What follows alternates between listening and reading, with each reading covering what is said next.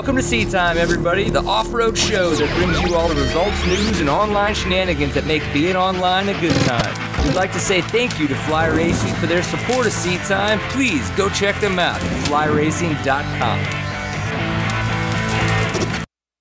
Welcome to Seat Time, everybody. Brian Pierce here, your host for this fine 200th episode. We are thankfully live at Adventure Moto in McKinney, Texas. For you guys that don't know, we talk a lot about on the show, making sure you support your local dealer. Luckily enough, Brian Story, the guy there on our right, your left, was or is owner of SMS Racing, which is all the way in Denton. But that fine folk said, you know what? There are people in McKinney that need KTMs and Huskies, and now they can get them. That's right. And we are excited about that. So, being that we've been friends, if you go back, in the spirit of holy shit, we've been doing this too long, if you go back to episode 10, which we shared late last week, that was like our first remote kind of, let's not do this on Jordan's couch every single evening. And it was actually at SMS Racing in Denton. So Brian Story's been with us for a long time. Luckily, he's married to a woman, and the fact that guys like us hang out with him doesn't freak too many people out often. That's good. Yeah, and she knows to stay away. Fact. So yeah. Well, it might be a boys' there night for that other episode, and I think that maybe that would keep her away. She witnessed 2 episodes at SMS, and so now she knows to stay away. I'm not coming around. I'm just not coming around. I'm not coming around. But the good thing is you come to Adventure Moto, that's supporting your local dealer, like we talk about all the time. Well, so Fly Racing is a huge, huge supporter of Seat Time, and we thank them very much for their support. Their limited edition kinetic gear is out now. You can go purchase that. They look fantastic in their sexy little tight neon bits. But as we say, you can get it at flyracing.com, but fine folks like Brian Story and other shop owners do carry Fly Racing. Go check them out. Kindatires.com if you're looking to get yourself some equilibriums or some super tricky stipper-lapadoos. Those you can go get at your dealer as well, which would be like a Brian Story Adventure Moto. Even more fun, SRT Off-Road, who is our third and final awesome sponsor of Seat Time, you can get at your local dealer like Adventure Moto in McKinney, Texas. So, Brian, did it sound like that local dealers are the way to go? That's local dealers. It's amazing what they can do versus the internet dealer. They're actually here. You can actually come visit them. You can actually come try stuff on. They can actually help you when you need something before the weekend. They might know more than you. Depending on the dealer. Brian Story will know more than you. Yeah, when you hold your laptop up to those parts, it's not going to put them on the bike. Your local dealer knows what you're doing. So why don't you get the parts from your local dealer? Just support the local scene. Brian, in this situation, Brian's active in all the local racing series, so spending your money with him is the good cause. Nice and fun. And Brian likes to drink beer. Dad, do you like to drink beer? Oh, certainly. Okay. Certainly. I've got more experience than you do. This is true. I'm not going to lie. I enjoy beer. You're okay with beer? I like beer. Brian likes beer. So, speaking of beer, of course, this is Seat Time, the beer-drinking bench racing show, and we have a fan that is a home brewer, and he sent us some beer for the 200th episode, and I said, you know what? We're going to drink it on the 200th episode. So, thank you, Lucky Guy 19. I could say his real name, but I don't know if he wants that on the internet or not, so his handle is Lucky Guy 19. I don't know, Bloody, if that means you're going to be the Lucky Guy 19. My racing number. So to say that this is homebrew is true, but from what the guy tells me, he says shit's real, legit. So we'll see. Now, Dad's getting the blonde. So this is. He told me to let you guys know that this one's called the blonde. Just like back in the day, there was that blonde kind of the thing. Blonde. This is her. Yeah. You put her in your mouth and have a good time. But the problem is, and maybe another reason why my dad's getting this one because I know he won't like an IPA. Put it in your mouth! Quick! This is how you start off a show. This is it right here. Hey, Josh, how did that feel? Hey! It's got a good head. Oh, there's a lot of head. Now, this could happen to all of us, honestly, because these did get shipped a couple days ago. But I didn't even think about that. Apparently... But anybody check out the tool they're using. It's the special high fancy KTM tool that used to come with all the KTMs. Officially the KTM survival tool. Yes. And it's opening up, so we were talking about the blonde, and this is, or it could be that blonde. I might not be remembering correctly. And then we're drinking the Whole Shot IPA. Now, he said the blonde or that blonde is a good one, like as a blonde. It is, But he said these are like his like IPAs that people like really dig and have a lot of fun with. So yeah, so far so I good. wouldn't have fun with an IPA. no, because every time I give you one, you go, "Oh my God, what the fuck was that?" That's good stuff. It really is.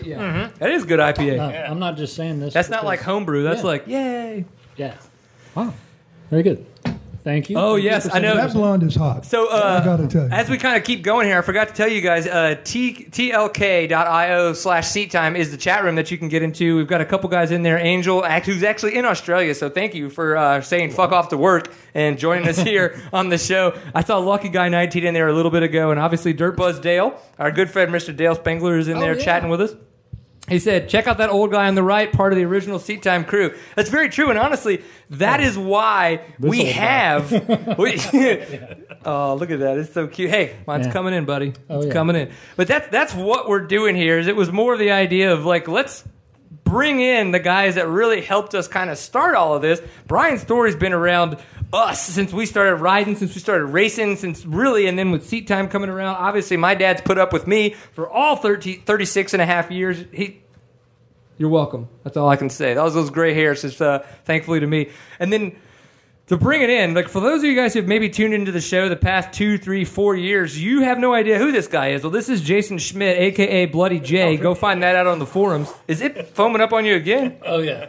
Are you like, really is your excited. pinky all up in that? What are you fingering that thing under there? I was rubbing the neck of it. Wow, buddy. All my fault. It's all getting weird. Yeah. But he and I are the ones that started Seat Time literally 5 years ago, 5.5 years ago now. And so we're going to talk a little about that too. So how did it come about? I want you to tell me what you think you remember about how it started, because I don't know that I do.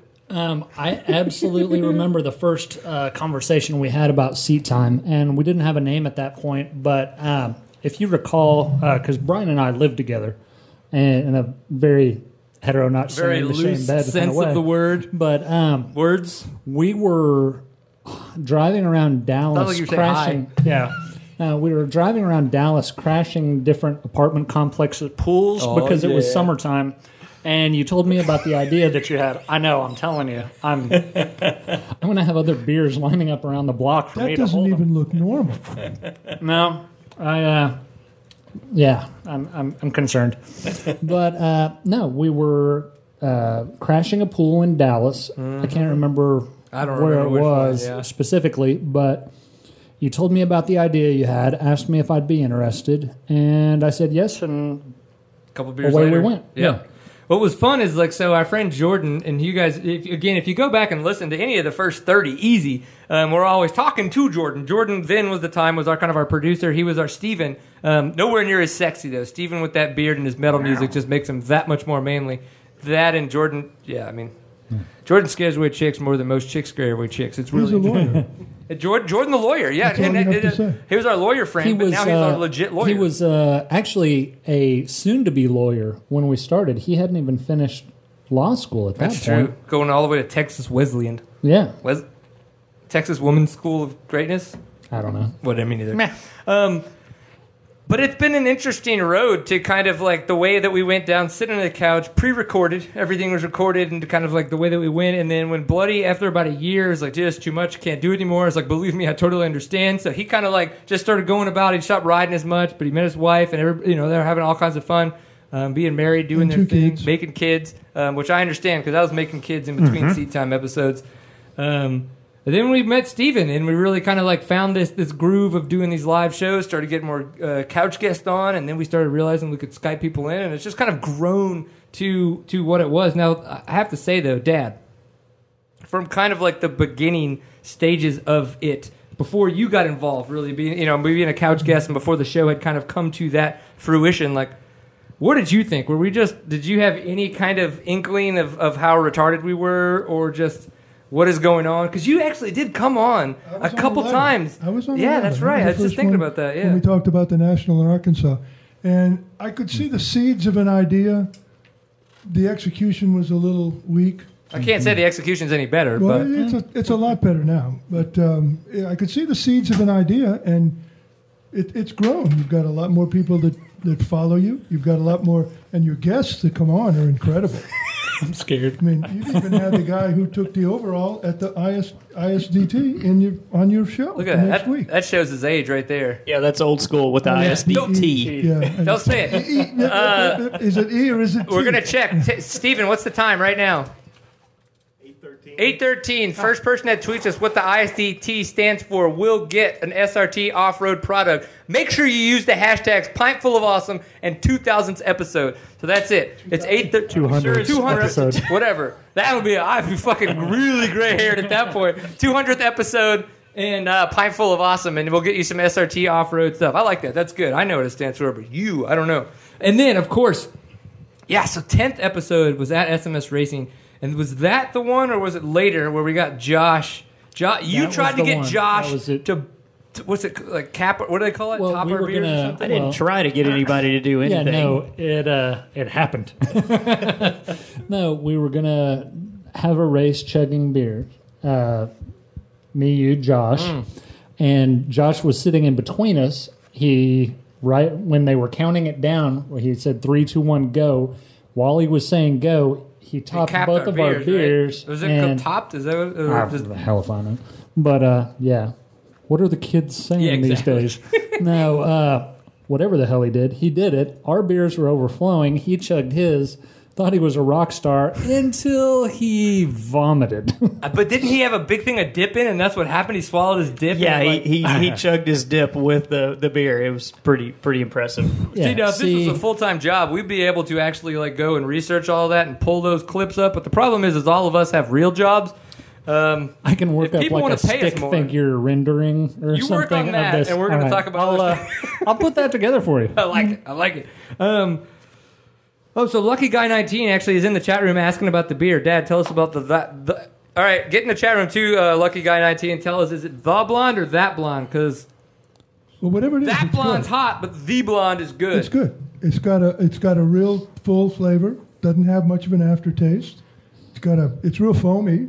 So you don't. It got don't shipped, so we can't really put that got, against the beer because it did get shipped to us. So, but it's awesome. I'd buy it. Nice. We have 2 foamy and 2 not foamy, from what I'm witnessing. We're winning here, Story.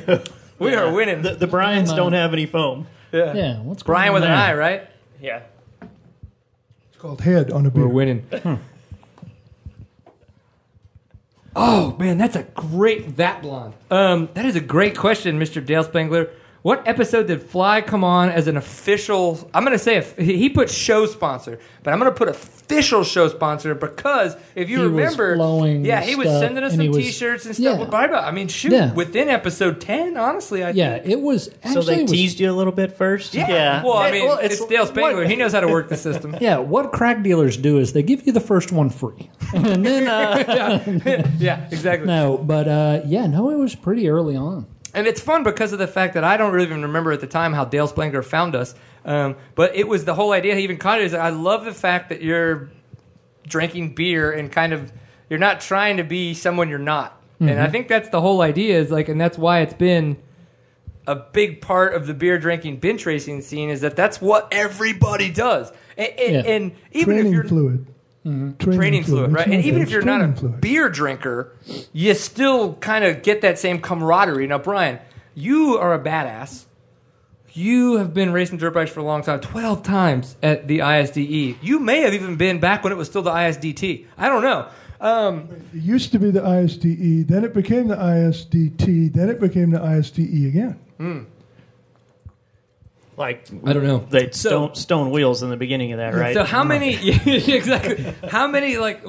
Maybe you could tell us one of your best kind of binge racing stories from the ISDE. Either somebody that you were just like, holy shit, I had the best damn day. So you were just going down, and you guys were going back and forth. Maybe it was a celebrity for you at the time. I know you were on the junior trophy team, and you've been doing this for longer than most of us have been drinking. So.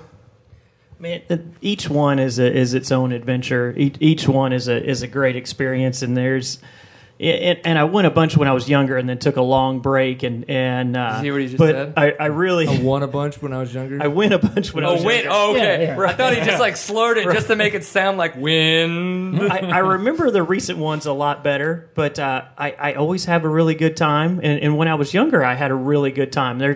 there a lot of people that haven't been don't realize there's 2 events that go on at 6 days. So there's 6 days of racing during the day, and then there's 6 days of other events at night that the spectators partake in, and anybody that might also not be a finisher typically moves to partaking in right away. So there's lots of good events that happen, and there's good stories in both events, the daytime events and the nighttime events. So best daytime event story. Best daytime event story.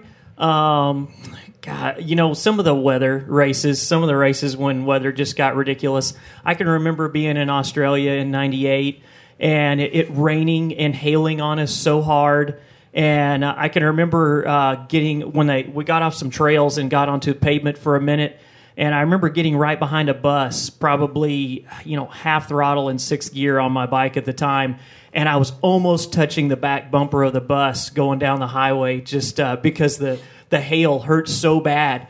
And I caught myself laughing like a lunatic in my helmet. And I didn't know how long I'd been doing this. First time, second time, 20th time, who knows? Right. I was like, wow, okay, who's this? And have I been doing a lot of this? But it wasn't heat stroke. Right. Yeah. But I can remember being in Italy in '97 and torrential rains there and having an entire grass track underwater, and you literally just tried to, and it wasn't the first time through the grass tracks, so deep ruts when you get to 6 days in grass tracks. And the whole thing, it had creeks on 2 sides of it, and the creeks overflowed, and you couldn't see the ground for the entire grass track. And you just had to feel your way through it and try not to bury yourself and into your race there. So it's amazing. Every couple of years, there's something crazy like that. You get to Germany, the year that you win in East Germany, and you drop down onto a road, and suddenly there's thousands of spectators and cars on both sides of the road. So you go, holy fuck, this is going to be a nasty section? Oh, instantly right away. If you've done a few 6 days, that is not a good sign when there's that many spectators. You're like, oh, shit, what's it going to be this time? Here comes the yard sale. And then one of the things you learn with experience that I picked up over the years is if you've got a hill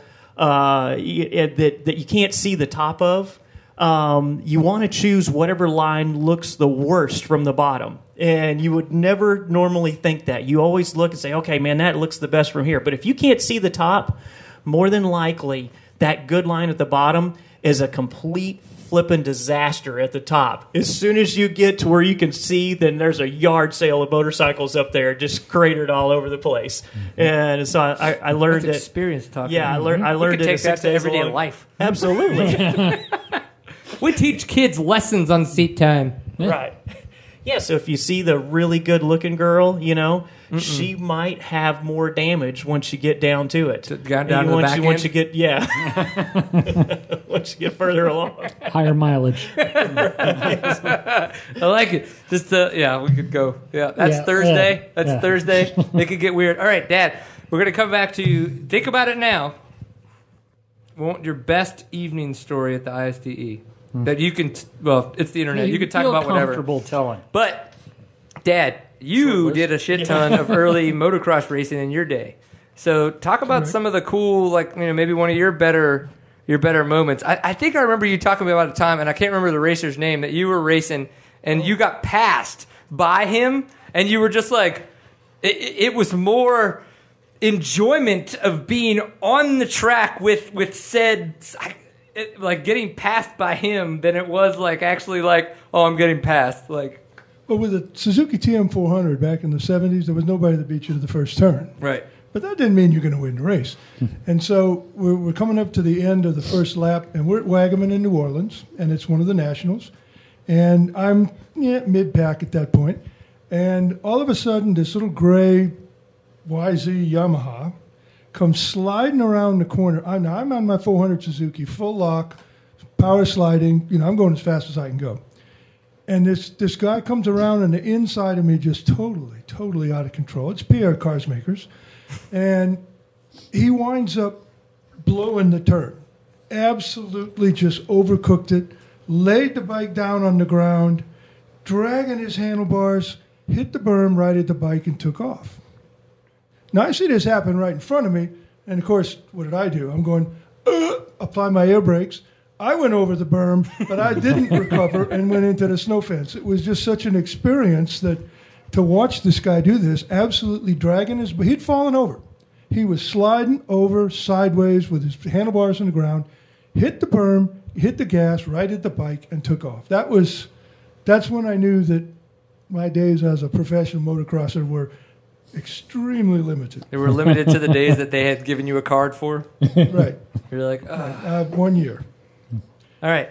Now, I've talked multiple times about my experience, 2012, in Germany at the ISDE at the after party. Yes, not only did I wake up with the Australians in Mitch Harper and Daniel Milner's room on the floor, but I had some European shirt on.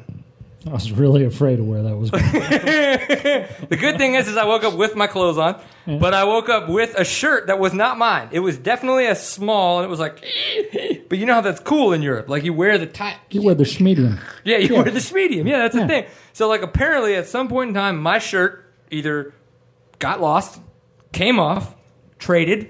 I don't know whatever happened to it. But, so that's interesting. And I could tell you what I think might have happened, but it's all a blur, really. So that's interesting. That's fun.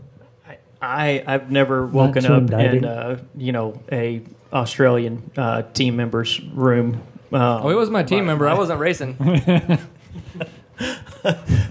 Woody, some of the Australians that I woken up in a lot of I knew when I was strange younger, rooms. you didn't want to wake up in their room. They were definitely your team member.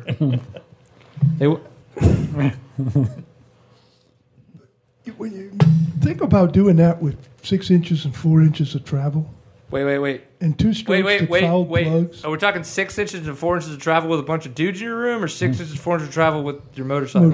I was like, I don't do the dirty stuff. You do that. Yeah. weird. But can you imagine doing that in the old days with like the old KTMs called Pentons, the 4 strokes, the Beezers and things like that with 2 inches of travel at best.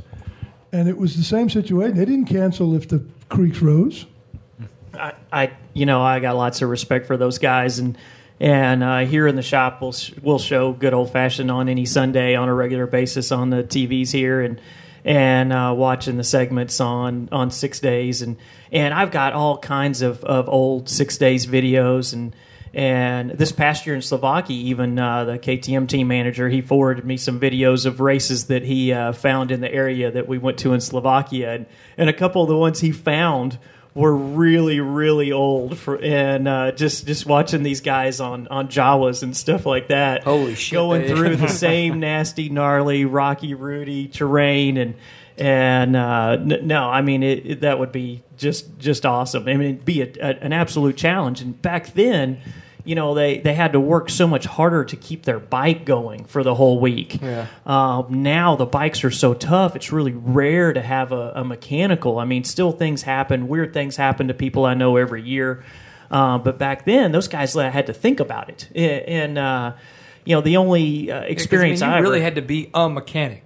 Yeah, and a rider, right? Yeah, and you had to think about saving your motorcycle too. So now you get out there and it's just as fast as you can go in every test all day, every day. It's all about just pure speed and pure strength and charging. And back then you were having to keep that bad boy going. You didn't need a backpack full of spark plugs. Yeah, you didn't. You couldn't use your bike up in the first couple of days and then expect to get to the finish still. So right. Yeah, the only experience I ever had with having to baby motorcycles was the first several times I went was on 125 2 strokes, and it still was by no means the type of machinery that we're talking about here, but. In the early 90s on a 125 2-stroke, you would have to think about it. And twice I had to do top-end jobs at 6 days during the race on 125s. Holy crap. You just got you and that throttle stop, buddy. You're just good friends. Absolutely, yeah. I mean, in the 125, I remember the 125. I remember the first time I got to 6 days and watching some of the World Enduro riders and watching how they rode their 125s. Driving with the kill button? I remember watching a couple of them in the tests. They wouldn't shut the throttle off in the turns. They would just pull the clutch in. And so the bike would just be ripping, and then they'd pull the clutch in, and then you just hear it banging out.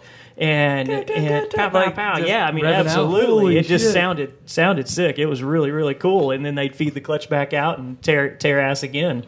And but yeah, not take some of these bad boys easy riding. on your equipment to do it that way. That's what you do when you're a factory rider and you don't have to buy the parts the next week. You don't give shits. Now, Bloody, when we're talking about bikes and mileage and really making it far in a race. Okay. Let's talk about you and a good friend of ours, Vegas, Oh, holy hell. at a national enduro. You know, I was tell sitting us, here. Tell us okay, a little bit about well, that day. Hold on a second. All right. Oh, do you have? No, Bring it. I'm Let's sitting go. here. I'm sitting here. Your dad asked a question about the older machines, all of that. Oh, you had and a game plan? Well, no, I had this little drifting, not that I wasn't paying attention to you guys, but I had this little drifting off moment where I was like strolling through the flowers, remembering when I had blown up the motor on my Yamaha, that 450, the white one. Oh, shit. And yeah, I do remember this. Train Robbers was coming up, and I was like, well, I'm just going to be sitting here with You're going to be pit bitch. Yeah, I was going to be like, hey, would you like me to shine this for you? I mean, it wasn't going to have shit to do. And your dad was gracious enough to loan me his old Can-Am. And I, at all the different stuff I did, and seemed like a great idea at the time, I bet. Well, It hadn't rained. that race was a shit show.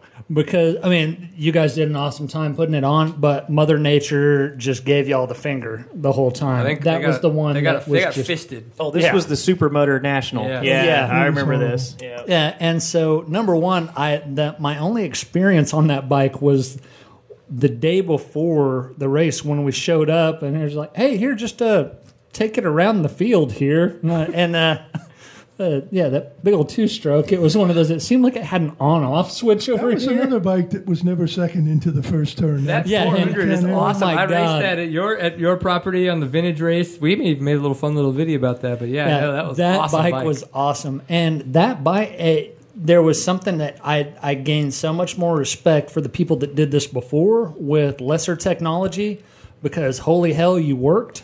But there was nothing better than just blowing past somebody on one of those muddy hills on that bike, because I felt like I was just sucking the life force out of them when they would hear that bike screaming past them and look over and like, I just got passed by the last century. And it was, How was the suspension on that awesome machine? I think that you need to use air quotes when you say suspension, because it was, the bike's in great shape.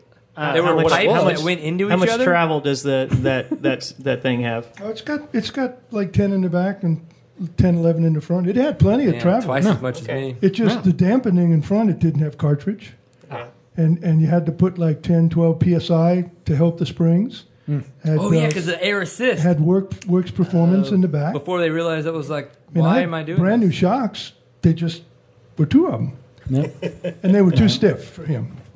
No, it was awesome. That is my my one thing that when I see it on the shelf, because I have a big shelf where I've got random stuff like mountain bike trophies, things like that.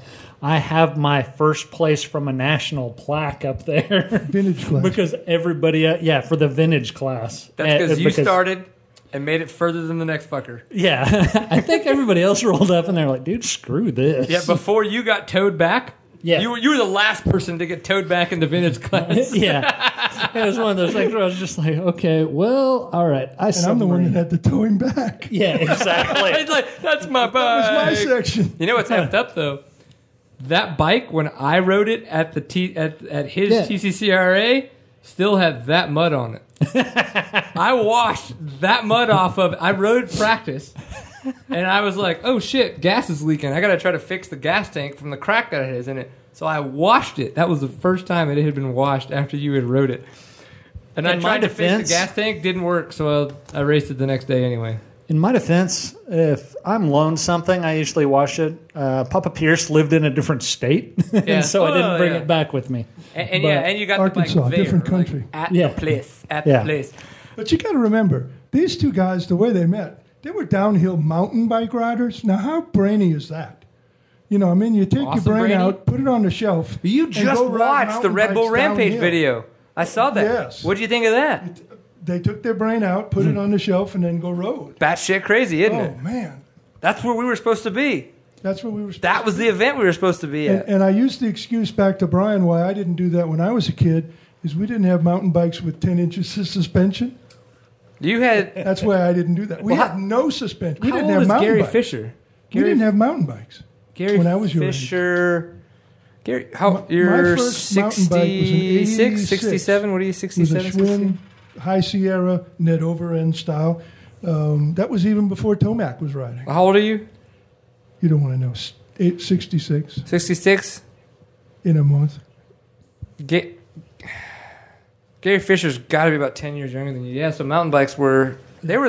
They were just They were there. They were just after your kind of kid time. they were clunkers. basically old They were clunkers when you were about 20. with wide Yeah. tires and gears. Yeah, I mean, that's Nice, what Gary Fisher and those guys in No Santa suspension. Clara and all that shit, Marin County and everything. Yeah, I mean, it was just riding down the crazy ass dirt roads They and took stuff their on old clunkers. Schwinn Yeah, bombers, the beach put cruisers. knobby tires on them, think so, changed the yeah. handlebars, and that's what they rode. That's what started mountain biking. Could've So been why there, does yeah. this country get its behind kicked in worldwide in mountain biking? Because of the when fact it that started Europeans realized that to actually be a good mountain biker, you need to train like a road rider. You need to have technical skills for sure as a mountain biker, but you need to be able to pedal. And to be able to pedal and to be able to get your heart and all that other shit to keep up, you got to train on the road. here. Do Right? springtime. How many times have you jogged? Lately? Yeah, exactly. He's going to go, I'm going to go do this qualifier. I need to start jogging and running. It's about a month to the first 6 days qualifier Yeah, this year. exactly. So I attempted to run today. So it was quite a eye-opening experience after Well, for not once you doing had good weather. I mean, fall finally arrived in Texas. it. Yeah, I ran out of excuses not to go, so I went. But yeah, that was pretty sad stuff. But that's okay. I've got like a month to figure out how to do this again. So speaking about a month, which means nothing to what I'm going to say, Steven, what is the first video that we are going to be playing here? Which one do you want to play? You know, you've got it lined up. You've got a process here. Oh, we just didn't get them into the notes, which is fine. Is it From the Other Side? Yeah. All right. We're going to do the From the Other Side trailer. So for you guys who don't know, Steven is a master when it comes to motion graphics work, and myself and Brian Vorel included in all of this. We are Full Pint Media Group. So Seat Time is a part of Full Pint Media Group, and we do work on the side. And one of those things that we do is try to help other people in the industry brand and grow all this other fun stuff that's going on. And one of those that we wanted to help is Rob Mitchell. So Rob Mitchell is going to come on Seat Time Adventures this summer and film for us, which Brian should still come, but he's pussing out because he's like, oh my God, Colorado. So because of that, we did a lot of work for him on From the Other Side. So check out the trailer, tell us what you think, and make sure you go purchase that bad boy when it's available, I believe, on April 12th. I like Colorado. Still not coming. Off-road. The name itself sounds nearly as rugged as the sport. Man, machine. Pitted against extreme terrain and obstacles. Not for the faint of heart. Off-road racing will test everything you have. Through all the struggles, injuries, and triumphs. From the private weekend warriors, to the top factory riders, to the event promoters. The love of off-road racing is what bonds us all. From the other side of dirt bike racing, this is Off-Road.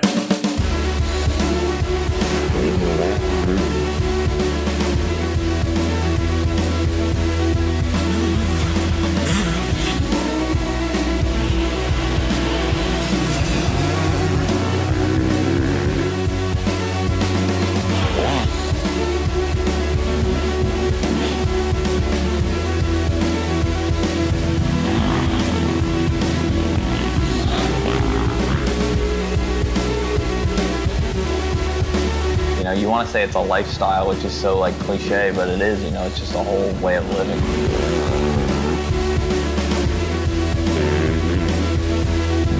It's just like any sport, you know, it's hard to it's a passion. So I mean, you love it, and it's as long as I throw my leg over my motorcycle and I'm having fun. I mean, that's all I care about.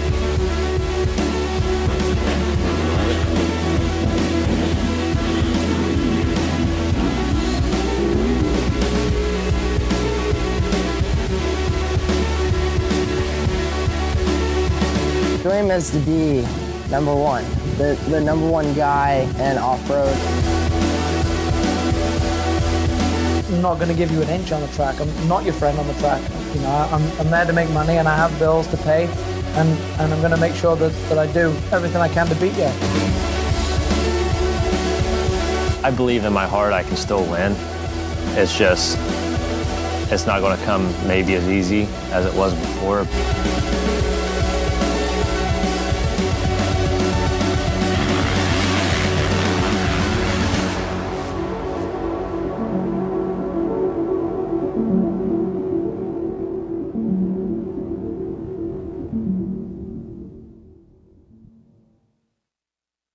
I hope you enjoyed the trailer from the Other Side. Seriously, that will be available very soon. If you haven't checked it out, you can go to Facebook or the website, everything. Just search for From the Other Side. I know that he does have his own Facebook channel for that, or a Facebook page for that. But of course, you can go look for Rob Mitchell. Rob Mitchell has his own Rob Mitchell Films Facebook page. But, you know, our little Full Pint Media group, we've been sharing that. So all that kinds of stuff is easy to find there. That's going to be a lot of fun.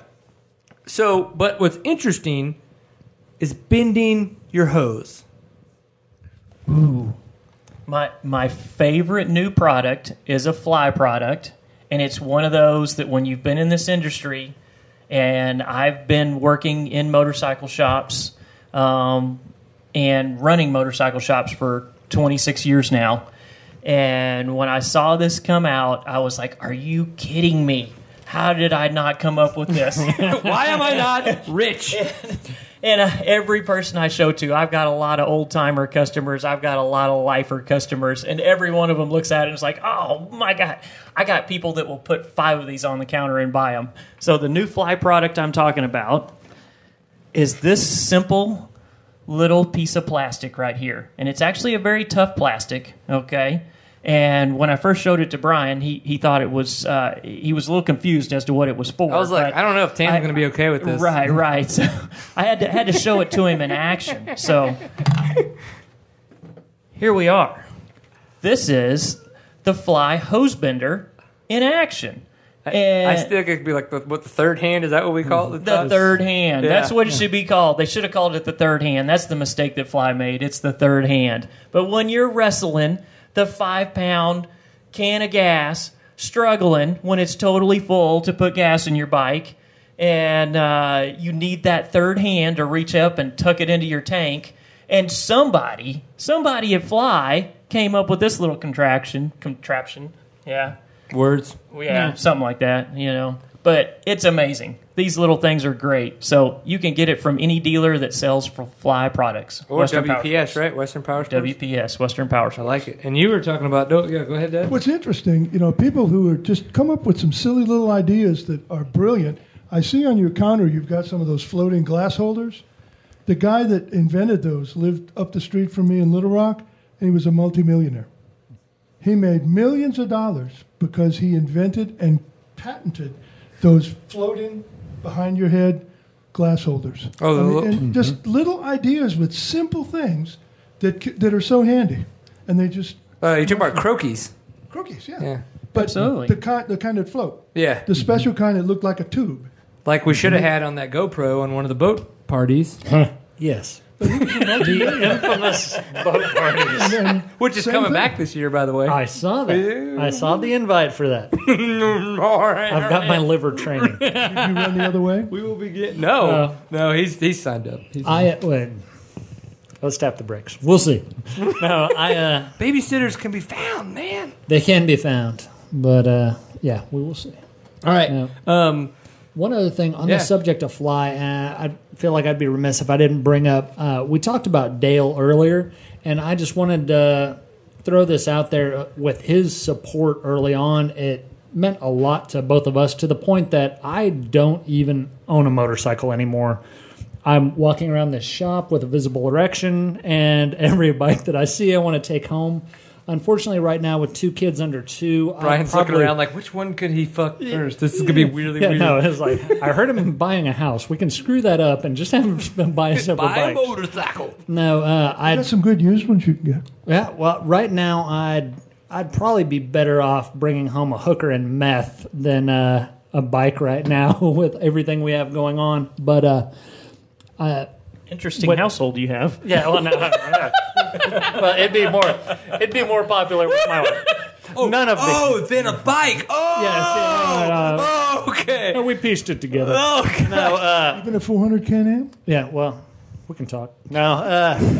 Don't look at me But- with those eyes of greatness. With Dale though helping us out, that meant so much to me. I still go out and I still buy fly hats and things like that to wear, just because that was such a cool thing. Him reaching out so early on, because I don't think we didn't have a clue what we were doing at that point.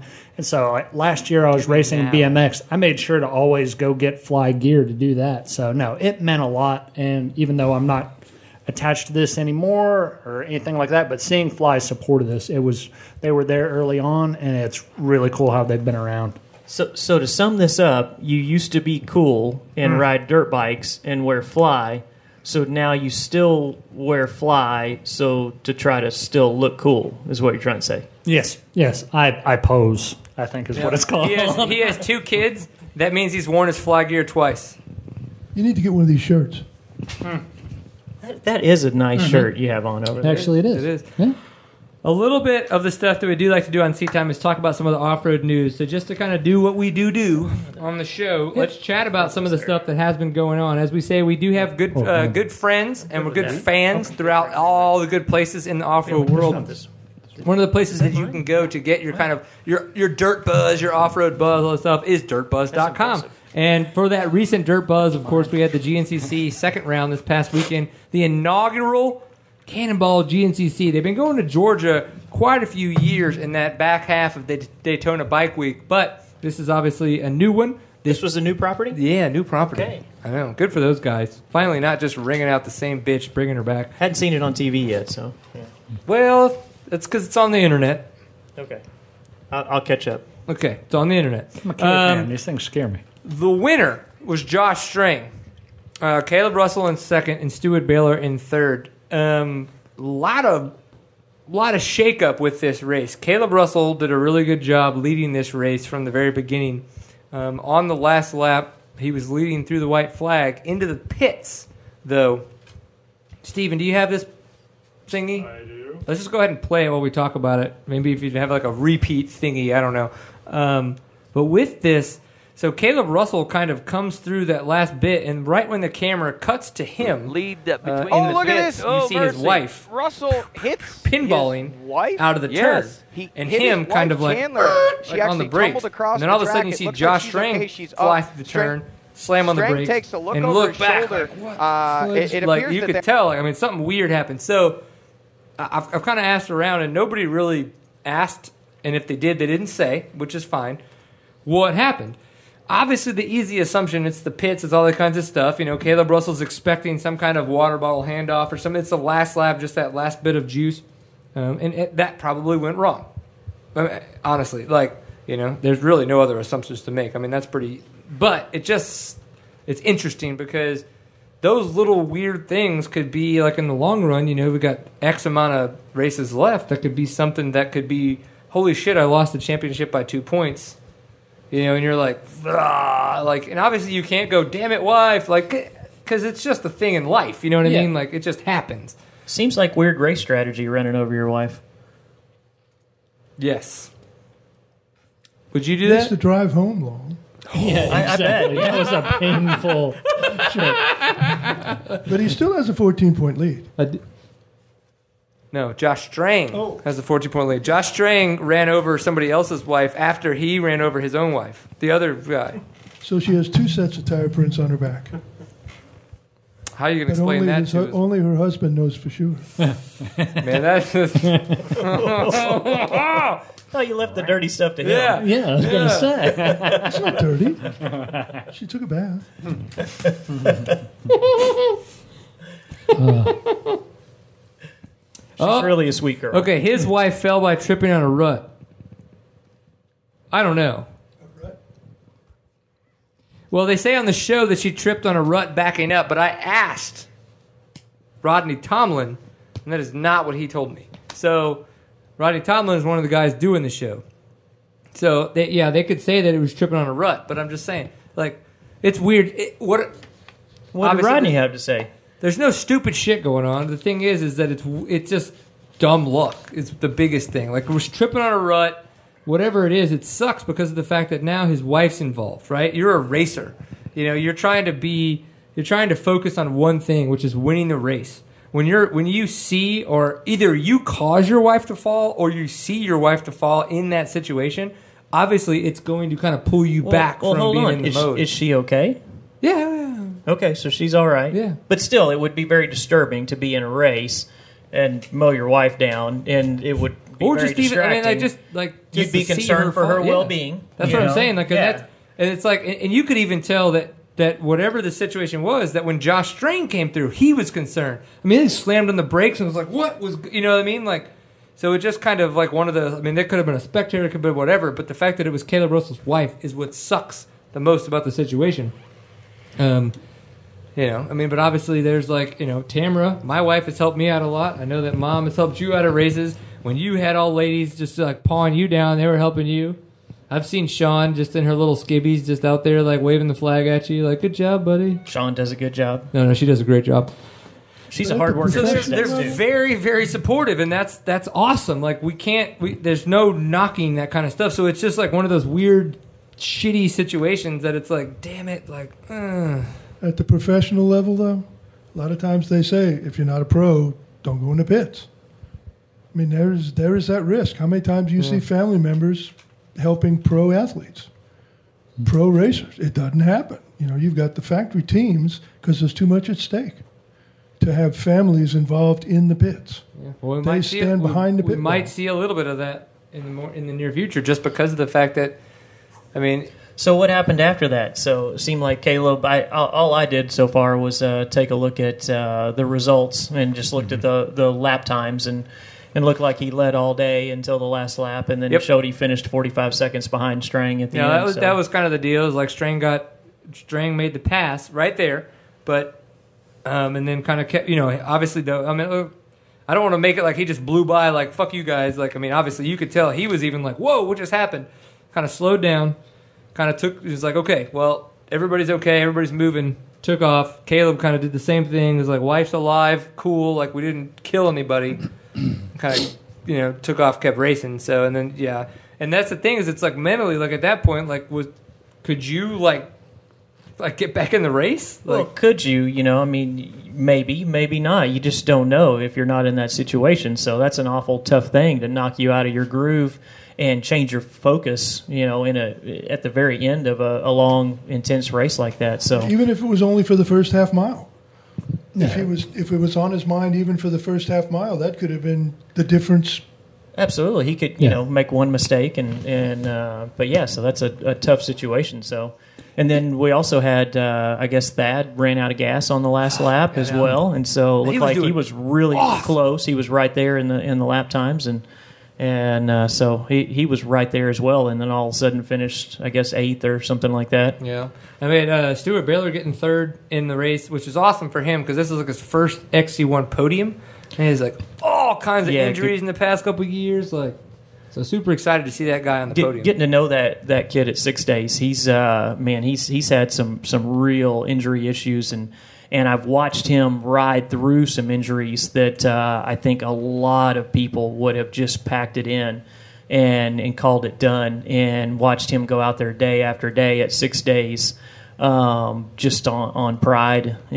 So I've been pretty impressed with that kid a couple of times so far. Good. Yeah, I like him a lot, and I'm glad that I know his programs as of late have been very privateerish, and that's, and I understand that the industry, there really is, when it comes to off-road, the industry is Like, well, if we could get some more manufacturers to step up and we're seeing a little bit more support try- from Suzuki, which is good. Yeah. And Suzuki's kind of helping out with Obermeyer Suzuki. I mean, so it's good. KTM and Husky can only sponsor so many riders, and the reality is, and I'm a KTM and Husky dealer. I love these brands, and I believe in everything they're doing, but the reality is that they're probably sponsoring more people than they have to.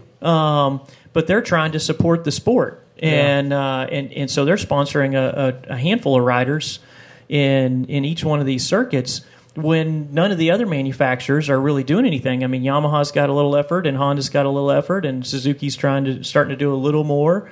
So it'd be nice to see some of the other manufacturers step up and really try to compete more. And like I said, I know, and I don't want to discount the effort that Yamaha, I mean, the Ampro Yamaha team is really first class, and the Johnny Campbell Honda team is first class as well. Johnny Campbell's, the Honda, but they're only sponsoring a couple of riders, and we're not seeing anything out of Kawasaki these days, which Team Green Kawasaki was a really big deal in off-road racing for the majority of my life.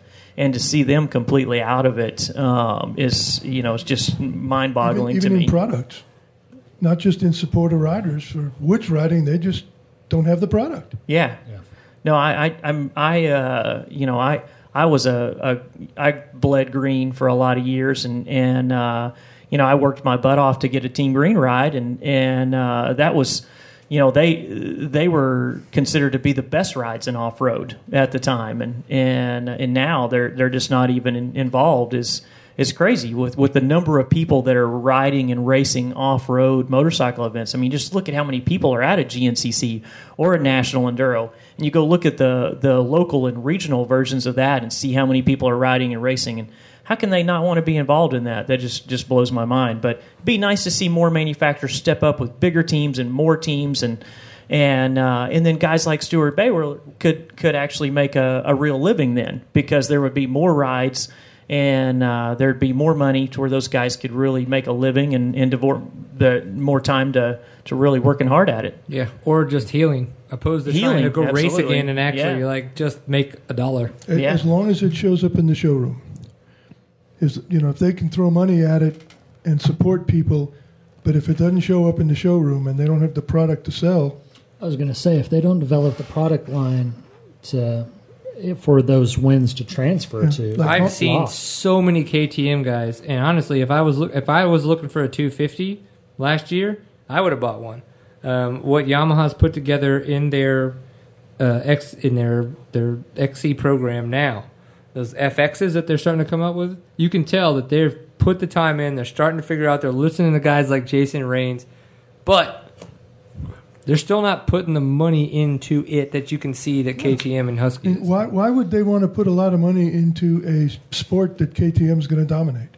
Until there's product out there to compete with KTM and now Husky, KTM in white for now. Why would they want to spend a lot of money on it? Well, I think the FXs do, and I think they compete at it just the right amount. And Yamaha does, but for Honda and Suzuki and Kawasaki, none of those guys. It's not every dollar they put into it's not going to give them a return in the showroom. Yeah, because nobody's going to go buy the 450 or the 250 and then do all the modifications that what we used to have to do to all these motorcycles. When now you can go buy off-road specific race-ready machines, or even just riding machines. And you and I have had the discussion many times how KTM has just created the niche. Yeah. As I was growing up, I can remember times when there were basically half the bikes on the line were Suzuki. Then there was a time when 3/4 of the bikes were Yamahas. Then there was a time when a whole bunch of them were Hondas. And now you go to any off-road local race, and it's all KTMs and a few Huskies, a few like that race you went to last weekend. I commented. In your expert AA type classes, there was one Suzuki, 2 Hondas, one gas. They don't have the product to compete. Any amateur coming up right now, unless he's just bigoted, pardon my French, he's going to buy what wins, and that's a KTM. And it's something that is going to roll off the floor, and you're instantly not going to be. You're not going to have to do a lot to it, because I had always been a Kawasaki guy on the street side of things, Then when I got on dirt, I was like, okay, well, I'm going to go buy a Kawasaki. Well, there really wasn't anything to buy, so I bought some clapped out, just horrid thing, and then I realized why everyone around me was on orange. Yeah. Well, at the time, actually, a lot of us, the first thing I went to was, you guys were on blue. I went blue, and then you guys went orange, and I was like, what the hell? I went orange too. So, no, there really wasn't anything out there to match up. I grew up riding yellow. I mean, if it didn't say Suzuki on it, I didn't buy it to take it in the woods. Because I had a sponsorship in motocross back in the old days. So I bled yellow.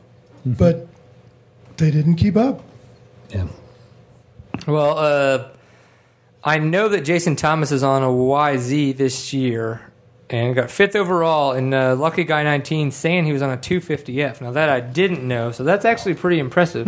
Yeah, that's what Shane told me he was going to ride this year. He said he was going to ride a YZ 250F. So that's very impressive. But the 250F, for the way that guy rides when he was doing well in the XC2 class, I mean, it makes sense, because you can, if you're a guy that likes to rev a bike out versus like kind of sit in the throttle and kind of torque it a little bit more, like you do a lot more of the 450s. I mean, it makes sense why you feel more comfortable on a 250, like in that regard. Yeah, I don't know Jason real well. I've just met him a few times, but he seems more comfortable and more confident on the smaller motorcycle.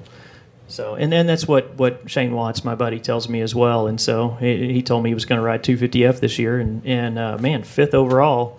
That's really, really impressive. So that's some tough shit. Yeah, with the number of guys lining up, especially here early in the season. That's a stacked field. Yeah. One of the interesting things was the Super Enduro that went on this past weekend in Prague too. So we didn't see. One last thing. Shout out to Russ for getting 4th. Didn't Russ get 4th this weekend at the GNCC? Russ Bobbitt. Russell Bobbitt. Yes, Russ got 4th. Georgia homeboy. Russ. I was like, got and not a GNCC regular, and but shows up and gets a 4th overall. So very impressive. Yeah, real good stuff. That's great too to be right in between Stuart Baylor and Jason Thomas, who are GNCC regulars. But Stuart Baylor's obviously done really good at National Enduros too. And Ryan Sipes is still hanging in there. He's trying. He was doing a lot better on his own program. He seemed much more consistent at the end of last year. And I know he was on Huskies then, but he's kind of going to that new Coastal Racer team under Barry Hawk.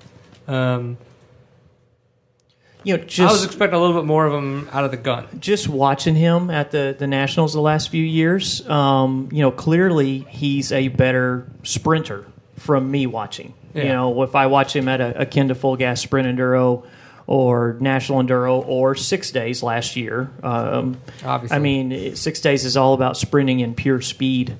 And the GNCCs, obviously, you have to have a lot of speed to be competitive at the top.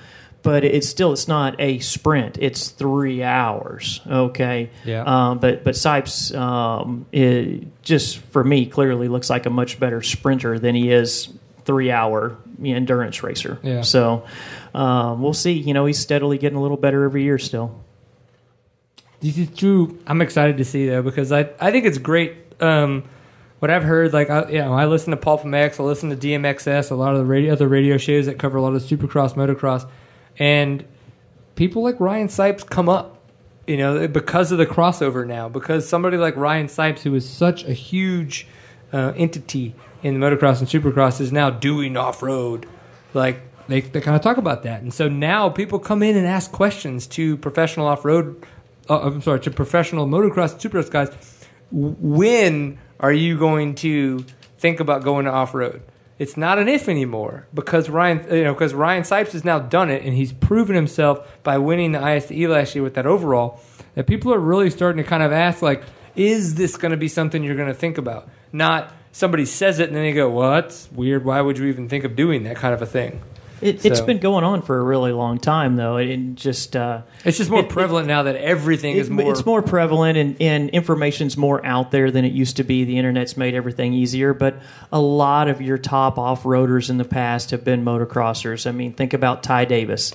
Ty Davis, He, famously was the last one to beat Jeremy McGrath in a Supercross championship before he went on his championship run.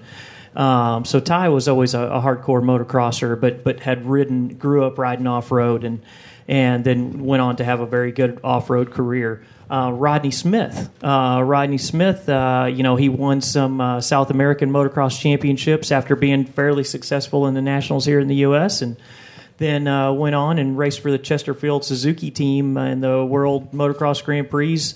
I believe finished in second 1 year before he turned into a full-time off-road racer. When's the last time we heard of a cigarette company sponsoring a race team, by the way? Yeah. Chesterfield Suzuki. Yeah. Or the Winston Cup. Yeah, there you go. I was like Camel Supercross. Yeah, Camel. I remember that. That would be Camel fun. Pro Get Supercross. Camel back in there. Yeah, now it's all energy drinks. Energy drinks. And they're probably just as unhealthy for us as cigarettes. Fuck it. Moved on to the next vice. Yeah. I like it when it's so addicting. It feels good in my body. It feels so good. Super Enduro in Prague, so we're at the penultimate round. Awesome city. We did not see Cody Webb or Johnny Walker at the top. We got to see Colton Haker, our American brethren, get the overall win on the weekend of the 3 races. Then we saw Taylor Robert in second and Taddy Blazuzak in third. So because of that, the points shakeup is absolutely crazy right now. Taddy's racing again? I know. He raced. He tried to race in his hometown. He won the 30. Yeah, he tried to race in his hometown, but it was his injury and everything was still kind of just so jacked up that he couldn't finish off into the prestige races. So he's just been out there doing the heat races. But yeah, no, he did really good racing there in Prague. So, but third overall. Notice something here. Old fart time. I'm the one with the paper and the number 2 software pencil. All the rest of these guys have their computers, or it's in their head. No. What do you notice? When Brian and I did this before, I just sit here and nod these days because I'm out of touch on a lot of it. But I always had sheets printed out whenever we were doing the old episodes. So. And I had it on my iPad. Yeah. I remember the first moment. Yeah. First episodes I did with these guys as well, and we had printed out sheets and points we were going to discuss, and I remember I would sit there and I don't work there now, but I would sit there at work and put together the different results from what we were going to talk about, and I would bring them for us to review. Yeah, and that was I'm the sorry, big I thing. got us off track. No. I think it's fun. That's something I was thinking about. From the Super Enduro this past weekend, what do your notes say? Well, it basically, I was surprised. Blasuziak, a fellow Pole, us Polacks got to stick together. He could come back.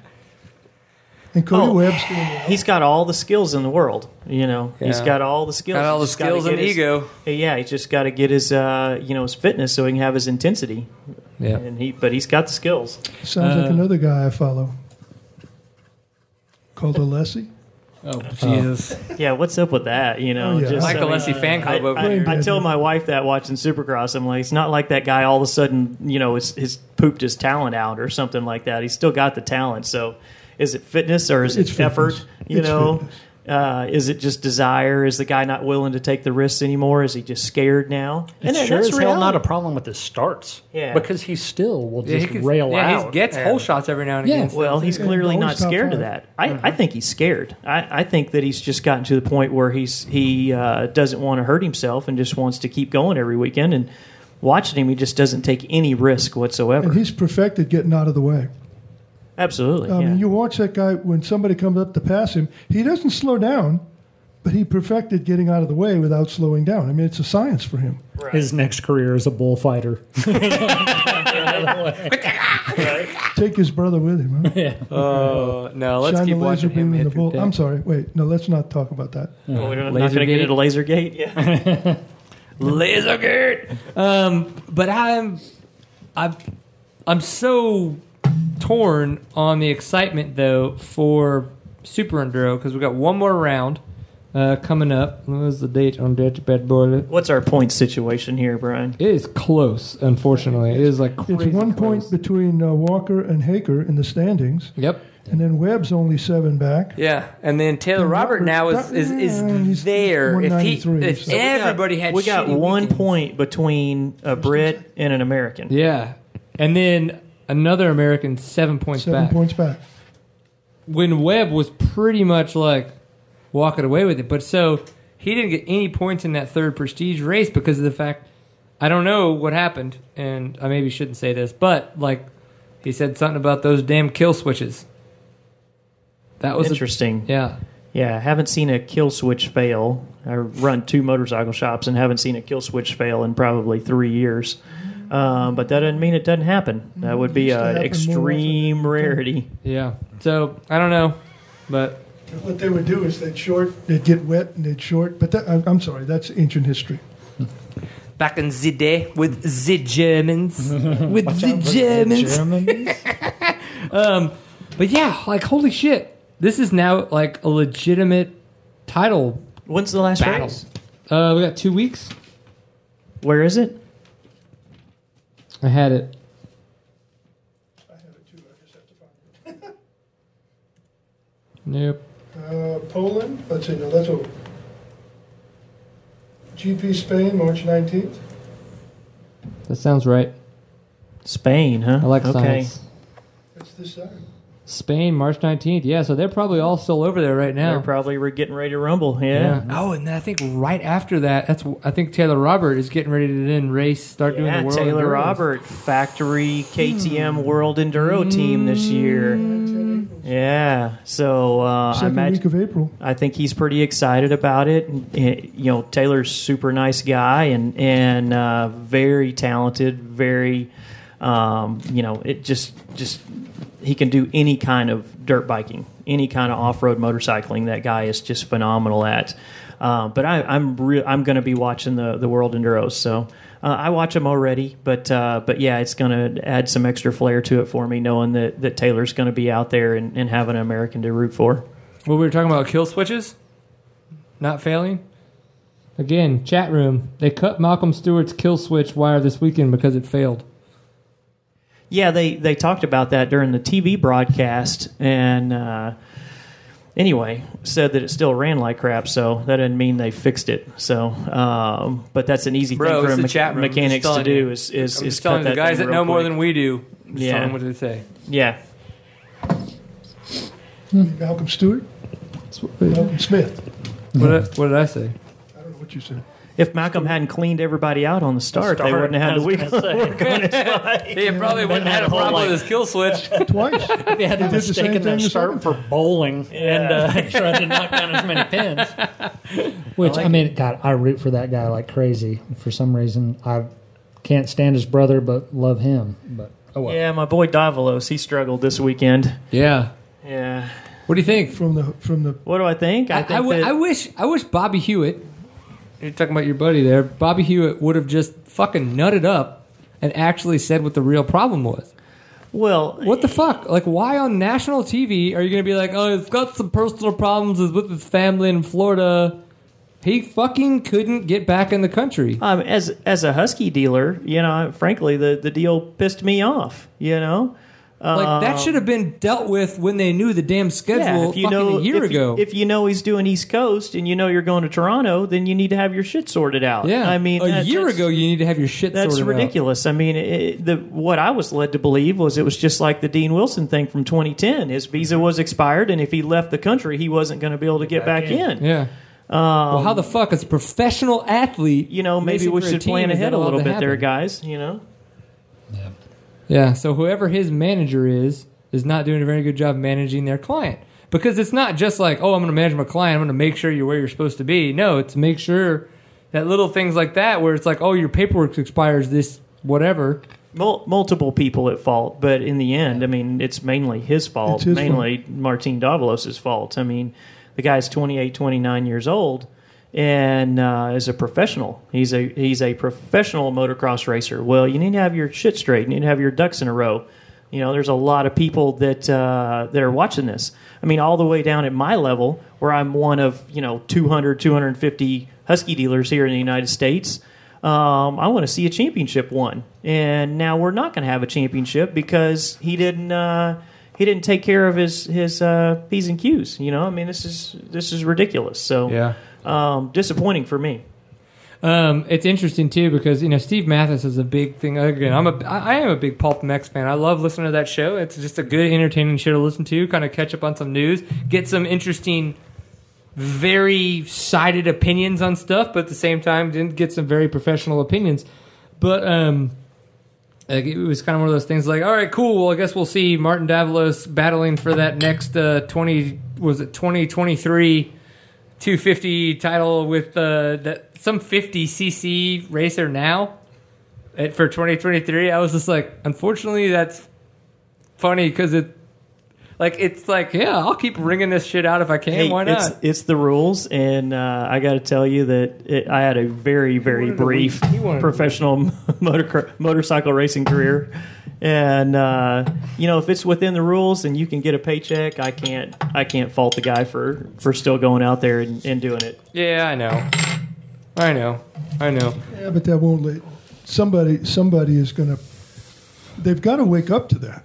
The teams, the sponsors, they're letting their sponsors down big time on that. How could a team manager not? I mean, it's not a big surprise what the schedule is going to be. How can you not have my company needs me to fly to India next week. You know what? They have folks that roll through and get my passport situation sorted and have everything lined up. I'm surprised when I hear about things happening like this at this level because I know that it doesn't have to be this way. It's humans. It's human error. And they didn't go to Toronto last year, maybe the year before. I don't think they've been stadium and all that. Yeah, they hadn't been to Toronto in a couple of years. I think the last time they went was 2013, which was the last year I was doing a Supercross team, and really that was one of the races that me and my wife enjoyed going to the most. But yeah, I hadn't been there in a couple of years. And so I'm thinking that Martin just had said, screw this visa deal. So, and I'm betting that's what got him in trouble. So turn around and bit him in the ass. How someone at the team didn't catch it and say, okay, wow, we've got some serious work to sort this out, or he needs to ride West Coast. I mean, I'm pretty sure Osborne's because I'm sure that they knew they had to have been working on this paperwork before the beginning of the year. Yeah. Maybe switch him and Osborne, put Osborne in the east and put Davalos in the west and sort it out that way. I don't know if there was an injury and that's why they did it this way. So a lot of times that comes into play, but still, just ridiculous. Shouldn't have happened. So bad deal for everyone involved, and especially as a second time. Yeah. I mean, I was really glad. Of course, I carry, 2 brands, so I was glad to see Justin Hill win. So I was excited to see Justin Hill win just because you could tell that little shithead's been putting in the work, doing awesome. He was on the gas, his butt off, fastest qualifier. So he was on the gas all weekend. So good for him. How about Jeremy's comeback after being knocked over by unnamed fellow competitors in the first turn and finished second? That guy's a bull, man. He's just charging all the time. That guy's only got one speed, and it's just hammer down. So, yeah, and if I watched in slow-mo that crash, he actually crashed about as slowly and softly as you possibly could, Jeremy Martin. I mean, he just barely tipped over on the end. If he hadn't run into his teammate, he'd have probably recovered that power slide. Yeah, and there was no way anything on his bike got tweaked, and there were a bunch of other people down, but at the same time, he's still hammered down. That was impressive to motor through everybody. And it's funny to think that he did that, and last year, if not 2 years ago, he wasn't making all the mains. Yeah, Supercross has been a struggle for that guy. It really has. Yeah, it has. Yeah, Supercross. So I mean, if nothing else, you can say that Jeremy Martin. It's very apparent he's been putting in the work when it comes to Supercross. So does that mean he's going to be that much of a more threat outdoors? I have not done motocross to Supercross kind of training, so I have literally no idea. But you, I know, have. So, I mean, he's already proven that he's the man to beat outdoors. I mean, he's a monster out there. So, I don't see anybody touching him in the outdoors this year. Maybe his teammate Cooper Webb giving him a push, but in the long run, unless something crazy happens, I don't see anybody having anything for the intensity that guy's got. That he brings. Yeah. I like it. I like it. Yeah, no, it's kind of Angel, who is in Australia, we're talking about, is talking about no one has control over immigration approval, period, right? I mean, that's the thing. But everybody does know that it takes 6 to 9 months. Like, people that are involved in that kind of stuff, they know what that kind of stuff takes. 3 months if you rush it, like I had to do. Yeah, and so, like, with that immigration kind of stuff, you know what it takes if you have to do it regularly. So, like, there is nobody to fault except Davalos. And then after Davalos, I mean, he doesn't say this, but to me, it's like, whoever that guy's manager is, if that's his mom, if that's his agent, if that's a whatever, like, dude. Just ask the question. Yeah, Show get your me shit together. Show me the money. Yeah. You know, knock up a local girl, have a kid with her, you know, and then you got it all sorted out, right? Pay some Is that what you're supposed to do? Yeah, anchor children at each of the potential sites. There you go. Yeah. Then you're just being a good dad when you go, right? Yeah, exactly. High-fiving. Extra visitation time. Moving right along. So some of the stuff that's coming up, of course, for us locally here, we do have Patriot Park, the TCCRA opening weekend, this coming weekend here. That's just into Oklahoma, right? Yeah, Exit 5, right after the world's largest casino, a WinStar Indian Casino. Wait, what? World's largest casino? I think it's world's largest is what they're saying now. Is it the world's largest? It's pretty large. Yeah, so exit right after that. Is that not because Vegas is like not considered? It's well, Vegas is multiple casinos. There's like more than one there. Right? It's not just one. Should we go to the world's largest casino? Have you not been there? Horrible. I've driven Even past your mother it. and I have been there. Just because I would fart the whole time. That's true. Right. Yeah. But anyway, yeah, go exit 5 and then truck it north another 10 minutes on Highway 77, and then finally turn off and head down some gravel roads to the track. But I'm expecting pro lap times in the 25-minute range. Should be a true test of fitness this weekend for the local guys to get started for the real season this year. Sweet. So, I'm going to be in Oklahoma, but it's going to be in Broken Bow. Not racing your race, unfortunately. Yeah, we got a lot of Texas racing this weekend. We got Caprock Canyon 100 Texas Enduro with the Turkey Grand Prix on Saturday, a race I grew up doing, racing through the city streets in Turkey, Texas, up in the Panhandle, with the Enduro the next day. We've got first round of Torn. I believe it's at Oak Hill Motocross this weekend.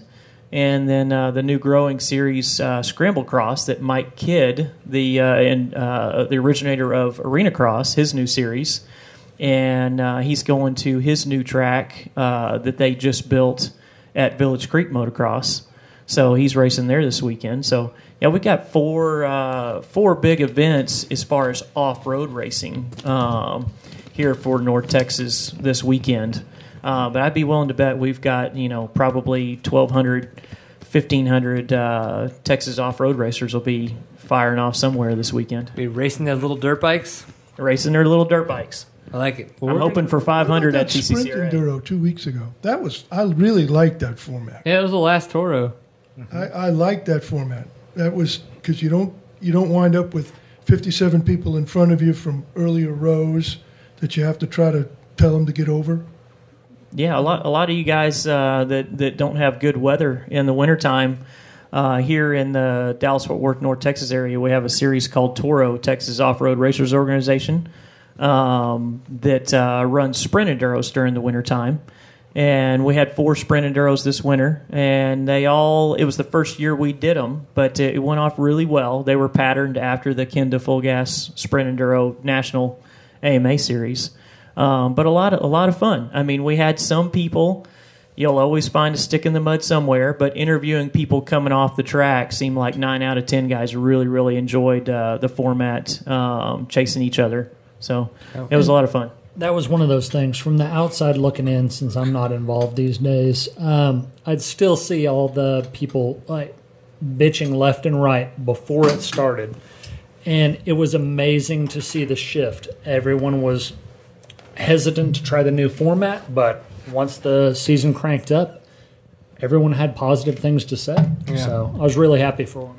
We had some stick in the mud still. We had one big Facebook post where people piled on, and it was pretty funny. The circuit president got on and started searching the names, and about 3/4 of the people that badmouthed it on the post had not ever been signed up with the circuit. So that was good entertainment. That, and there are people out there that they could walk down the street. Yeah, shitheads to be shitheads. Yeah, they could find a $50 bill and they would bitch because it wasn't a $100 bill. So you can't please everyone. Yeah. So. And it's 20 rule.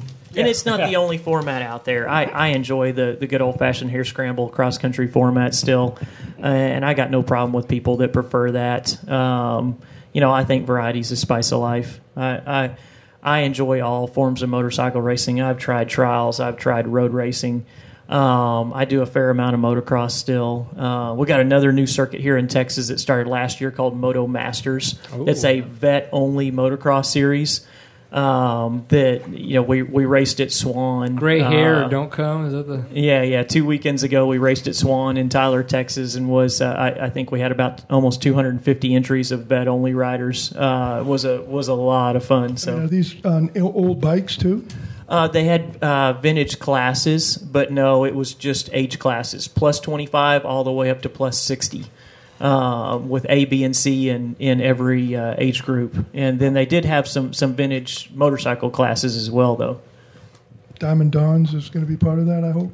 I don't know if Diamond Dons is part of that, but I know Diamond Dons is coming up pretty soon. I've been seeing posts. They're getting ready for the Big Vintage National again here in Texas. Yeah, we got to pay attention to when that is. If it's an open weekend, we should totally go. We don't even need to ride. If we can, awesome. But if not, we should still. That was my first ride on. We should still. Well, was it really? On that Moto Masters, round 2 of that Moto Masters is going to legendary Rio Bravo down just outside of Houston. Jimmy Weinert was the first American to win a Trans Am. Absolutely. Rio Bravo coming up here in I believe, another 2 weeks. So anybody that gets a wild hair and wants to try it out, maybe we should all head down there and go to a very historic track. Oh, that could be fun. I didn't know it still existed. It still exists. One of the guys I made friends with when we ran the Supercross team for a couple of years, Vernon McKitty, he runs the track now and takes very good care of it. I went down and checked it out, and it is a lot of fun. It's still pretty darn old school. So really fast, going up and down hills, in and out of the woods. So, but a lot of fun. I like it. So one of the things that we wanted to do was to find a way to help produce a lot more content about enjoying off-road. Obviously, if you're tuning into this show or if you're finding out about seat time or you're still paying attention for an hour and a half in, obviously you enjoy off-road. Yeah. And you enjoy the fact that there is a very small community, what feels like it shouldn't be a very small community, but in the long run, we're much bigger. We just don't get the TV play. We don't get all the kind of stuff that comes along with that. So that's why we're asking you guys to tell us what it is that you love about off-road in 15 seconds or less. We didn't get the submissions that we wanted, so we're going to keep it going for about another week. So what we want you guys to do within 15 seconds or less, tell us what it is about off-road, that why you do it, what you love about it, and why you're doing that on a dirt bike. And obviously, we do have quite a few giveaways. We're going to have some of the Fly LE kinetic gear to be able to give away, and obviously a couple bits if you want to get a couple sets of Kenda tires. That will be up for gives as well. So do that. But because of the fact that we like Max Gersten, and Max Gersten likes having a good time when it comes to a video camera, we've got some fun for you. You know what I love about off-road? 2 strokes.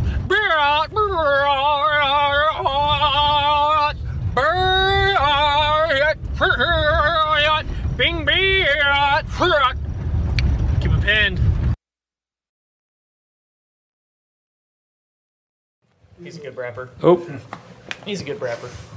So as I reload my father's beer, Dad was just asking, he's like, KTM I really want, KTM survival tool that they don't give you anymore, those bastards. Now that they've got to buy Husky, they can't give you survival tools anymore. Sad. Dad was like, hey, can I give you some of my best seat time moments? I was like, well, yeah, okay, Dad. Speaking to the mic, idiot. It kind of all roads lead to Stillwell.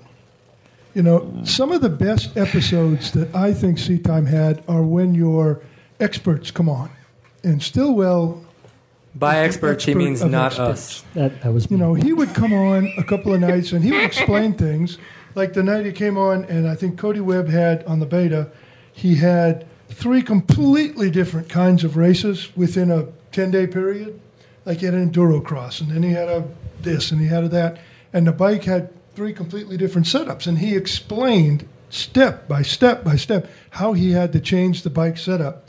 And some of the hints he gave us, you know, like, how do you know if your rear end is hopping, if it's because your rear end's too stiff or because your rebound's not stiff enough? You know, little things like that. Or why the clickers are the last thing you go to adjust your suspension. You know, what do you do if you spend all day trying to get both your static sag and rider sag the same and they don't? What does that mean? You know, little things like that take you years to figure out. If you do nothing else but go back and look at old seat times that were the Stillwell shows, you could learn a lot. Yes. A lot. That man has forgotten. And that's why we pulled a lot of those out as separate segments, because of the fact that what he had to say was so good. So. And the other one I enjoyed that I had the privilege of being on both of them was with Ricky Brayback. We had a chance to deal with him. He made the cover of the AMA magazine. Yep. Because he was trouncing everybody out in the desert. And we kept saying, you know, somebody sponsor this kid. He's riding a 3-year-old Kawasaki. Yeah. Because that's all he had. And finally, somebody listened. The kid went to Dakar. Honda sponsored him, and he did outstanding. And then we got a chance to interview him again. So that was the most fun, by seeing Ricky Brayback before and after. So apparently somebody listened to us. So all you guys out there, get on the show, and we'll beg for sponsors for you. Yeah. It worked for Ricky. Maybe it'll work for you. I think it's just because he was on the show, and then Fly noticed.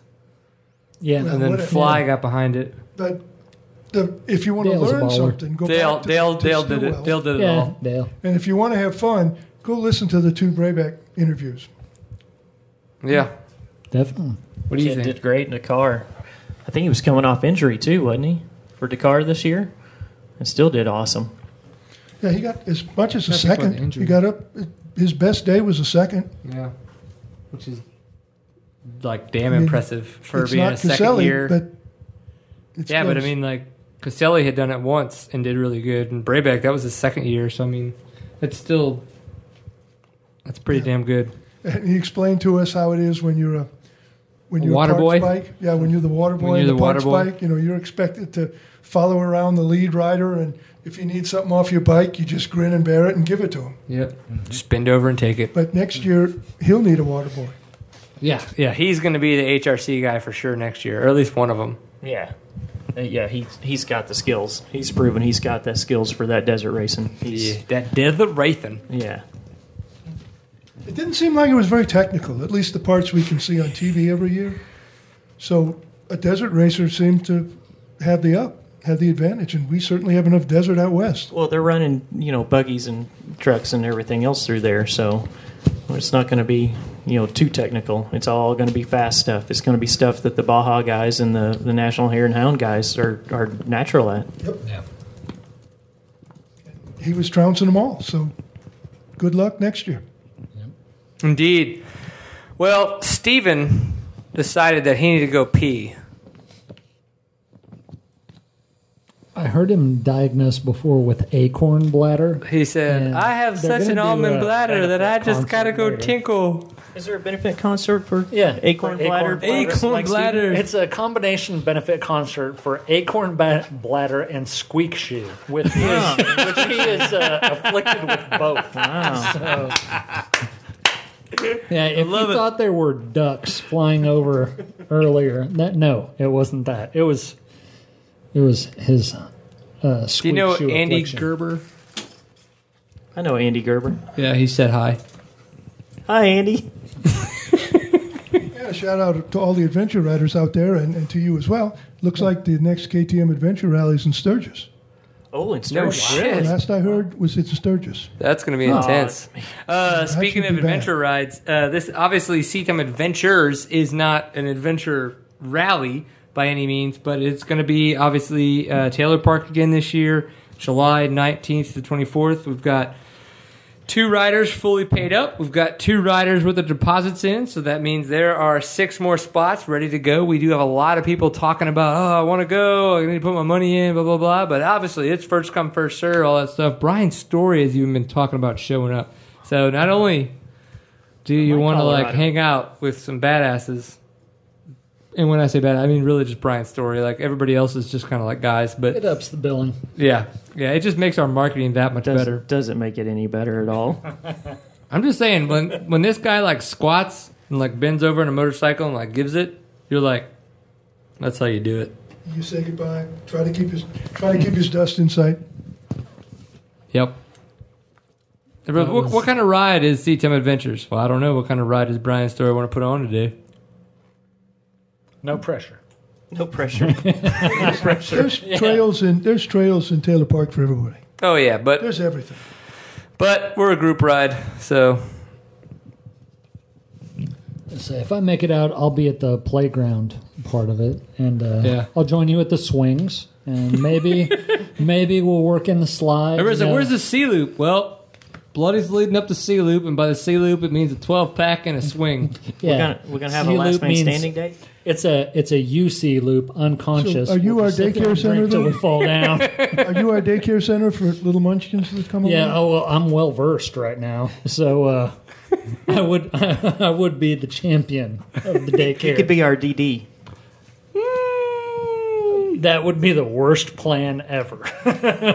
Yeah. No. No. He's going to push that swing with a beer in his hand for sure. Right. Yeah. Designated drinker. Oh, well, that's a fine, too. all right. Yeah, for Then sure. we're gonna Yeah. win. I just wanted to make sure, like, DD didn't mean, like, responsible. We needed a translation. No. DD. Designated drinker. Designated drinker. There's a 12-foot trophy with my name on it. I will drink out of it. I thought that was designated decoy so everybody else gets away. Yeah, I'm the one that stumbles, although I haven't. There will be no driving on this trip, so DD means designated drinker. Yeah. Otherwise, like around here, it would be. Then I'm a something else. champion, and you all need to start training. Damn it. Yeah. I don't know about this. All right.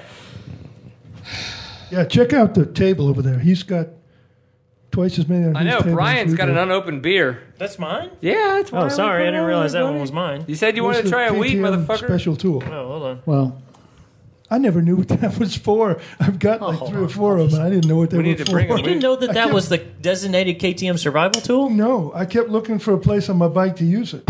Yeah. It's got like I the Magic 13 at the other end, though. So Right. I can show you that it actually is great for removing your oil fill plug. But it is a dual purpose tool, otherwise known as the survival tool. It opens fillers. oh, you open your oil can with it. You take your oil filler plug out with it. It drops right over the black plastic top and twist it loose. oh, yeah. That's clearly what it was really made for, right? Oh, yeah. And that's what I've used it for every time. Now that he doesn't have a KTM And anymore. I've kept it in my butt pack forever as a Rusty Trusty 13, and I didn't even know what it was really for. Yeah, absolutely. So to wrap it up, remember Mickey's hand grenades? Oh, good Lord. Who was it? Sam that- Reynolds. I could remember Sam. I couldn't remember his last name. Yeah. He kind of likes Crown, doesn't he? Yes. but he my bought. God. He I bought. remember How many Red did he River buy for us? that year? Oh. How many Mickey's? Did he literally Enough buy to a kill a fucking human. case? Yeah. Oh my God. He bought us a who knew case that- of Mickey's. Who knew this? Who knew that Mickey's hand grenades came in a clay case? Case is too classy of a word to attach to that, but no. I'm not gonna lie. That was kind of going back to my roots up at North Texas. I remember my old college roommate. I came home one day and he was like, "Man, dude, you've got to try this beer I found." One of the guys showed me about it. Awesome. And I was like, okay. And I opened up our fridge, one of those little mini fridges, and it was filled with hand grenades. And I just died laughing. I was like, I will help you with this, and afterwards we'll give some lessons. But no, so that was kind of a trip back memory and possibly brain damage. Don't do this at home. Yeah, exactly. But no, hand grenade night was good. I had no complaints. Yeah, that was usually followed by McCormick vodka night, right? Yeah, exactly. In the 1.75 plastic bottle. Yeah. For $7. And you go into but Dad unfortunately would take Boone that Farms. and mix it with his fucking Southern Comfort. No, I'd get 100 proof vodka. Oh, right. And mix it with 70 proof Southern Comfort to give it a kick. And then Get in the case taste if of you the had Southern to pour it Comfort. in the tank. And you kick with the 100 proof vodka for a lower price. So you were putting octane booster in your bourbon. Basically, Southern Comfort. It's a liqueur from New Orleans.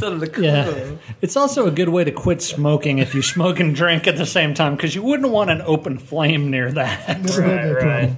Looking like a mushroom cloud. The only smoking I did was on the track. Ah, very good. I laughed so hard. There it is. There you go. So true. I apologize for killing Woody. No, it's okay. It's probably. Oh, party foul. I thought you drank all that. We got a low Stephen, I think it's time for a wrap. In hell. Way to go! He faked drinking a beer. What a son of a bitch. We were talking about the proof and the vodkas and all that stuff. You remember when we were doing before it was Vegas and I know, sorry, I'm trying to put this together. Vegas and I came to one of the train robbers. This was before the National, before all the craziness. And we went and did you had us go like check arrows or something. Hey, go check the loop, blah blah blah, bring some arrows. If anything needs to go up, do some arrows. Okay, cool, great. We come back and it's hot as balls because it was always like August or something when that race used to go on, right? So I mean, it is just retarded difficult. Who came up with the dates for that race? It always was in Well, the they originally were we had to sandwich in 3 circuits: Texas, Blackjack, and Sarah.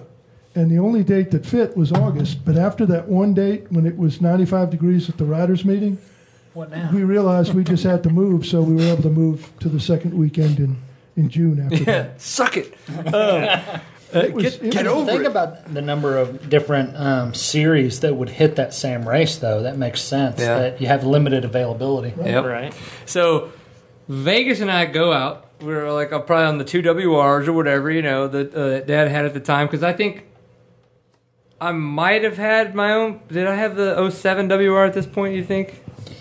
Probably You not. had the Probably had the 03 and the 400, You right? rode Miss Piggy and you rode the 03. Yeah, he rode Miss Piggy. Okay. Miss Piggy's And my so 05 450. we go out, we go test this everything. I mean, it's probably 20 miles. I mean, it was a good test section. A good Arkansas nasty gnarly test section, but something that Vegas could handle because he's a amateur rider at this point, sea-level rider. Awesome mountain bike rider, Right. but as far as riding It was, motorcycle but yeah, it off-road, was technical because it's dark road. We come back and we're all like, oh, that was tough. Oh my God. So we go straight to the cooler and we both grab water bottles. Just grab water bottles out of the cooler, pop the tops, I know where chug this the is shit going. out of them. Well, unfortunately, my water bottle that I grabbed to chug the fuck out of was Dad's hidden vodka bottle that he could suckle on his drive down. And because of where I was and what I had just done, my body immediately retched. I like you do when you're thirsty, you chug half a water bottle. Yeah. So I just and my body just went, and just like Don't try that at home either. shit went everywhere. There was vodka and everything else just regurgitated out of my body, and everybody was just like, They were calling an exorcist. yeah, no, it was pretty nasty. So that was fucked up. All right. Now, Steve, was that an upside down water bottle in the cooler? Well, I didn't want to bring these big, huge bottles of vodka, so I put them in water bottles, turned them upside down in the cooler. See, and this is the point why, kids, if there is one of the bottles that does not match the other in their orientation, just say no. And I've actually, this story... Life lessons. Yeah, life lessons. You can become a better person here on Sea Time. No, It's like if there's just an ass itching to have you in it, don't go there. It's probably just not worth it.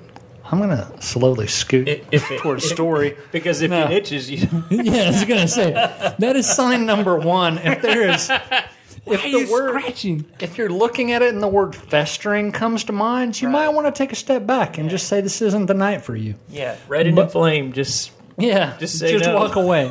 There aren't enough salves in this world to treat you. Lubes/salves. Yeah, no, just say no. Right. But yeah, no, that anytime I've ever been there where, we'll just grab a beer out of the cooler, and even if there's something in the cooler that's on its side now, I just walk away. I stick to naturally orientated bottles in the cooler because of that Natty story. Light when you say that naturally like that.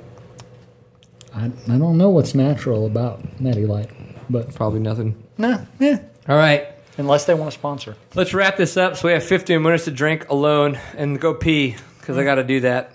But, of course, Seat Time brought to you by the fine folks at Fly Racing, flyracing.com. They don't support drinking. They support being awesome and ventilating your balls as you ride your motorcycle. So get their limited edition kinetic gear at flyracing.com or your fantastic local dealers. And, of course, Kinda Tire at kindatire.com. They make rubbers that make you feel good while you ride your motorcycle. I have a report.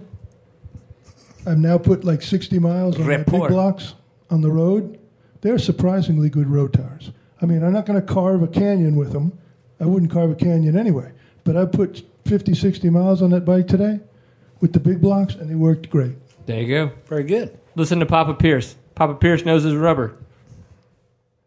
Not well enough. It's my fault. I'm sorry, guys.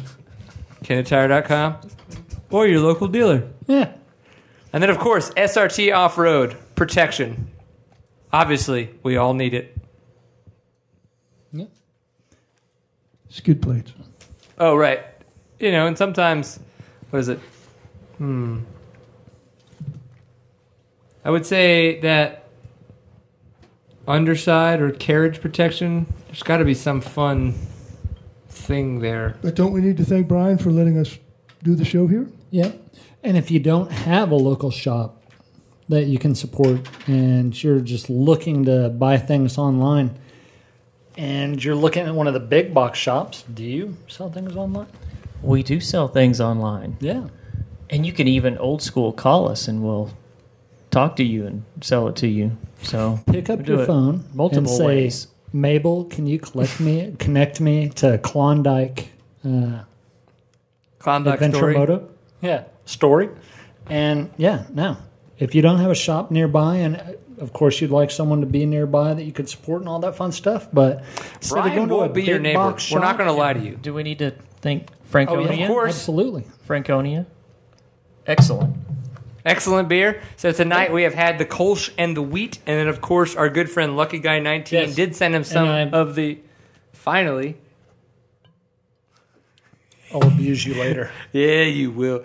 Sending us some of his homebrew. Is that fantastic beer to drink? Yeah, no, it was awesome. Yeah. I mean, if it didn't spit up on him every 2 minutes, he would just think it was his kid. Yeah, exactly. Yeah, I felt like I was at home, except for the infants crying. Except for the alcohol that it gave me, opposed to just tears. Yeah.